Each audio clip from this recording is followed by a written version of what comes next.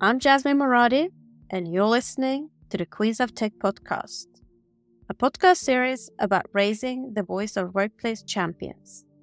60 plus questions in around 30 to 40 minutes with women, women of color, non-binary, and transgender influencers about their journey into STEM, science, technology, engineering, and mathematics. I started the Queens of Tech podcast initiative in May 2022 because I would like to retain more women, women of color, non-binary, and transgenders in the tech industry. Talent is out there, but our work environment needs to improve for all to feel safer, stay authentic, and to be valued for our contributions. My vision is to raise the workplace ecosystem for all in tech by killing the imposter syndrome, stopping bad behavior, and increasing equity opportunities. Each podcast talk is built around 60 plus questions regarding upbringing, education, career path, DIB, and future advice. My mission is to bridge the gap between schools and workplaces by getting into the heart of my guest's personal life and career journey to inspire other girls, women, women of color, non-binary, and transgenders to unleash their full potential to reach top leadership roles in the tech industry. My goal is to raise the voices of tech champions around the world and together with companies, investors, and politicians, raise the challenges and opportunities around equity, inclusive, diversity, and belonging in our workplaces. Enough is enough. I would like to enforce companies to build a sustainable, inclusive culture to retain diverse talent so we keep the workforce power equity to continue building future diverse and inclusive products. Representation matters. Your voice matters. In this episode, I'm very excited to welcome my guest, Tech Queen Caroline Farberger, Chair and Board Executive, Investor, G7 Advisor, and Keynote Speaker. Hi, Caroline. Hi. I'm very happy to have you joining us from Sweden today. How are you? Excellent, thank you. Doing really great. I'm very happy to hear. Now, let us dive into your journey into STEM. Hope you're ready for the Queens of Tech 60 plus questions. Yes. Let's warm up with a few fun facts about you. How would you describe your personality in 3 hashtags? Ambitious, professional, compassionate. How would you describe your life in 3 sentences? Starting as a young boy wanting to be an engineer, studying hard, then an interesting career in financial services, ending as a CEO when I turned 50 years old, transitioning into a woman, now being a happy wife and family father of 3 children. What kind of music stimulates and motivates you the most? Soft music like Enya. What's your personal motto? Who dares wins. What is your favorite book? My own notebook with important notes. What is your favorite podcast? Sommar i P1. Mac or PC? PC. Say something interesting about you that most people don't know. I know a great deal on how to set up a marine aquarium with corals. What is your hidden talent? Oh, I'm an avid builder. I can even build bathrooms myself. If you were going to write a book about your life, what would the title be? I've already published my book. Hi, Caroline. Great thought, Caroline. Now, let us dig deeper. Our childhood has an effect on our adulthood. Our early experiences shape our belief about ourselves, others, and the world. Now, I want to discover your childhood. Where did you grow up? First in Uddevalla and then in Lerum outside Gothenburg. What was your dream job as a child? Will I either become a manager as my father or become an engineer because I really loved electronics. What was your favorite subject in school? Math. What was your least favorite subject? Music. What is your earliest memory of technology and the arrival of the internet? Well, in my early childhood, I played around a lot with electronics and I could even build a radio myself. That was before internet. Internet came around when I studied at Chalmers at around 1990, when bulletin board services came on, and that was 5 years before World Wide Web. Which were the 3 first technology gadgets you owned? Oh, that would be a Walkman, a Discman, and my Commodore 64 computer. Who was your female, non-binary, or transgender role model growing up, and why? Well, in social life, it would be Carola, but in business life, it would be Antonia Axon Johnson. How do you think where you grew up and the school you went to and the generation you come from influence your education and career choice? Again, I mean, it's all around which people do hang out with, and I hang out with the electronics geeks. So I really wanted to become an engineer to know further about how things worked. Love that. Now, I'm going to read 2 quotes. First one, how does the universe expect me to choose a career path at 16? I can't even choose what I want for dinner. Second, Abraham Lincoln said, I quote, the best way to predict your future is to create it. So Caroline, I want to know the choices behind your career path. Where and what did you study at university? I studied at 2 parallel universities. I studied a master's degree in engineering, in electrical engineering at Chalmers, civilingenjör in Gothenburg, and also a business degree, civilekonom, at the Gothenburg School of Economics. Who and what influenced you to get into your chosen field? Electronics, which is my core interest, it was entirely driven about my hobby about electronics and home PC. What professional roles have you had before that led you to the current one?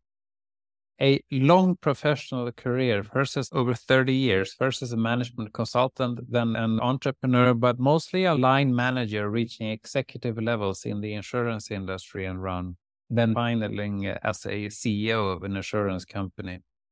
So what does your company do? Currently, I do 2 things. I serve on boards on a number of companies. I love those with the tech angle, but I also do some lecturing and keynote speaking about living your life inclusively, and I do some tech angel investment on the side. What is your title and what is your main responsibilities? I would say board professional serving on boards, investor supporting entrepreneurs on investing, and keynote speaker by giving advice and inspiring others. Why did you start the company? I start my own company now because I wanted to be self-employed so that I can steer my own time. What does a typical workday look like for you? There are no typical work days. It's me and my assistant, Veronica. We usually hang out in the office and then juggling all the various different priorities I have. I love the quote, choose a job you love and you will never have to work a day in your life. So Caroline, what do you love about your role? It's a freedom, and I can spend time on things that I feel passionate about. What is the best experience you've had in your current role so far? Any examples? Is whenever I see that there's impact in what I do. I spend time on something and things changes in a positive direction. That gives me a very good feeling. And what is the biggest challenge you've encountered so far and how did you tackle it? The biggest challenges I've had is to actually hang on to jobs for too long, simply because I've been afraid of what would happen if I would lose it or be jobless. But actually, it's all about to dare to think highly of yourself and think that I deserve to be someplace else where I feel better. What do you wish everybody understood about your role? Serving on boards is not just sitting in meetings expressing opinions. It's actually doing some hard work in between meetings. It's actually, you need to roll up your sleeves. Not many understand that of board work. What is the one common myth about your professional field that you want to disapprove?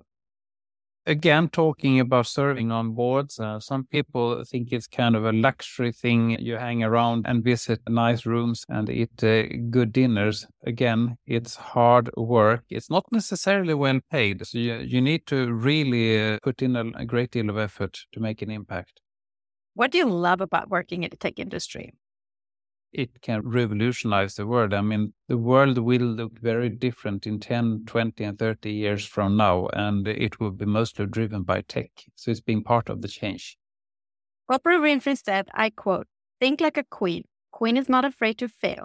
failure is not a stepping stone to greatness. So Caroline, what had by far been your biggest achievement in your career?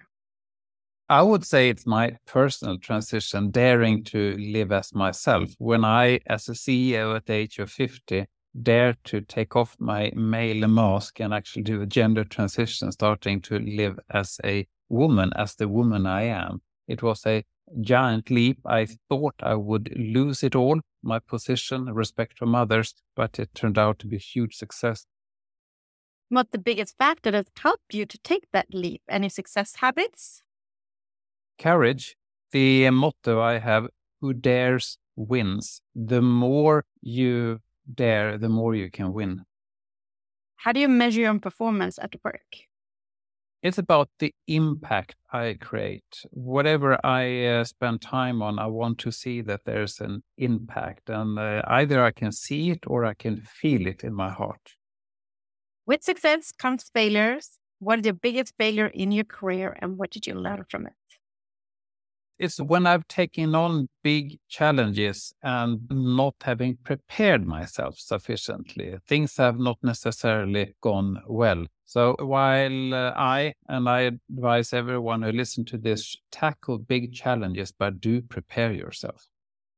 What is inspiring and motivate you the most in your role and career right now? It's being able to spend time on things where I feel I can create an impact, and I can actually accelerate things by spending more time on them and withdraw from things where I don't feel I can have an impact. Let us now jump into the influence on mentors, role models, champions, and sponsors. Role models can consciously or subconsciously be a powerful force in our lives. In addition, champions can stand up and advocate for us and open up the world of possibilities. Sponsors match emerging talent with leaders and influential employees who can help us move ahead in our careers. Caroline, do you have a mentor, champion, or a sponsor today? No, actually, I don't have one. Who is the female, non-binary, or transgender role model you look up to in your field? If I would mention one, it would be maybe Caroline Berg of the Axel Jonsson Group. History shows that it has been more common for men having mentors, champions, and sponsors in business than women. So, Caroline, how important do you think is to have a mentor, champion, and sponsor during one's career? It's very important because having role models can inspire you. So pick people that you admire and study them and take inspiration from them. Let's move on to leadership. Adena Friedman, president and CEO of NASDAQ, said, I quote, "Empowering those around you to be heard and valued makes a difference between a leader who simply instructs and one who inspires." And Shirley Sandberg, ex-COO of Facebook, said, I quote, "Leadership is about making others better as a result of your presence and making sure that the impact lasts in your absence." So, Caroline, what does leadership mean to you? It's about inspiring people. What do you consider a good versus a bad leader? A good leader is someone who actually sees the people around and is very people-oriented, whereas a bad leader is a task-oriented leader, not interested in people. Who is your favorite female, non-binary, or transgender tech leader and why? I would say Åsa Bergman, CEO of Sweco, because she is renowned for her great leadership skills. How would you describe yourself as a leader? Inclusive, competent, ambitious. And as a leader, what values are most important to you? Integrity, human interest, ambition. What leadership lessons have you learned that have formed you into the leader you are today? It's a understanding and reflection of how ignorant I've been around some important issues earlier in my career when I didn't reflect on my own leadership. But having reflected and having listened to feedback from others, I can learn from my mistakes and have developed myself. What are your 3 strengths and 3 weaknesses? Well, a strength, I would say ambitious, professional, including weaknesses. Well, maybe I'm impatient, not logging off from work during weekends and evenings when I probably should, and I'm a terrible cook. Let us now jump into the hottest topic in business today, workplace culture, unlocking the power of diversity, equity, inclusion, and belonging. Caroline, what does diversity, equity, inclusion, and belonging mean to you personally?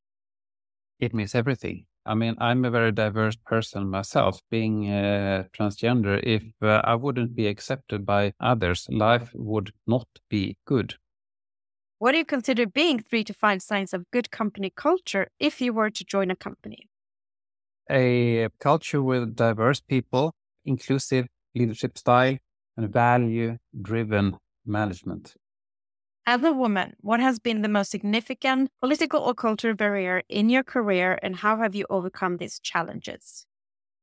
Well, living as a woman compared to when I lived as a man, I realize I have less access to the professional networks I had as a man, which means that I now spend time doing active networking myself to compensate for that. Why do you think it's important for more women, women of color, non-binary, and transgenders to join the tech industry today? Because we need the best people in the industry. Do you and how do you speak with your colleagues, peers, and community about DEIB challenges, for example, salary gaps and promotions? I spend quite some time traveling around doing keynotes, and I hold workshops on executive levels on exactly this topic. There are many public and internal discussions about the barriers women, women of color, non-binary, and transgenders face from reaching high position at the tech industry. How do you feel it has affected, is it affecting you, and what is your advice on how to best unblock these roadblocks?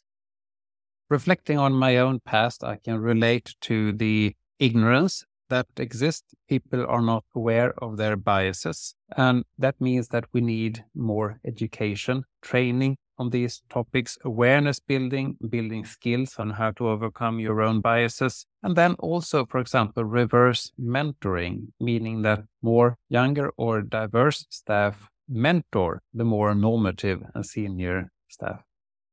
Today, tech companies spend a lot of marketing money to attract women, women of color, non-binary, and transgenders. However, at the same time, they're finding it hard to retain them.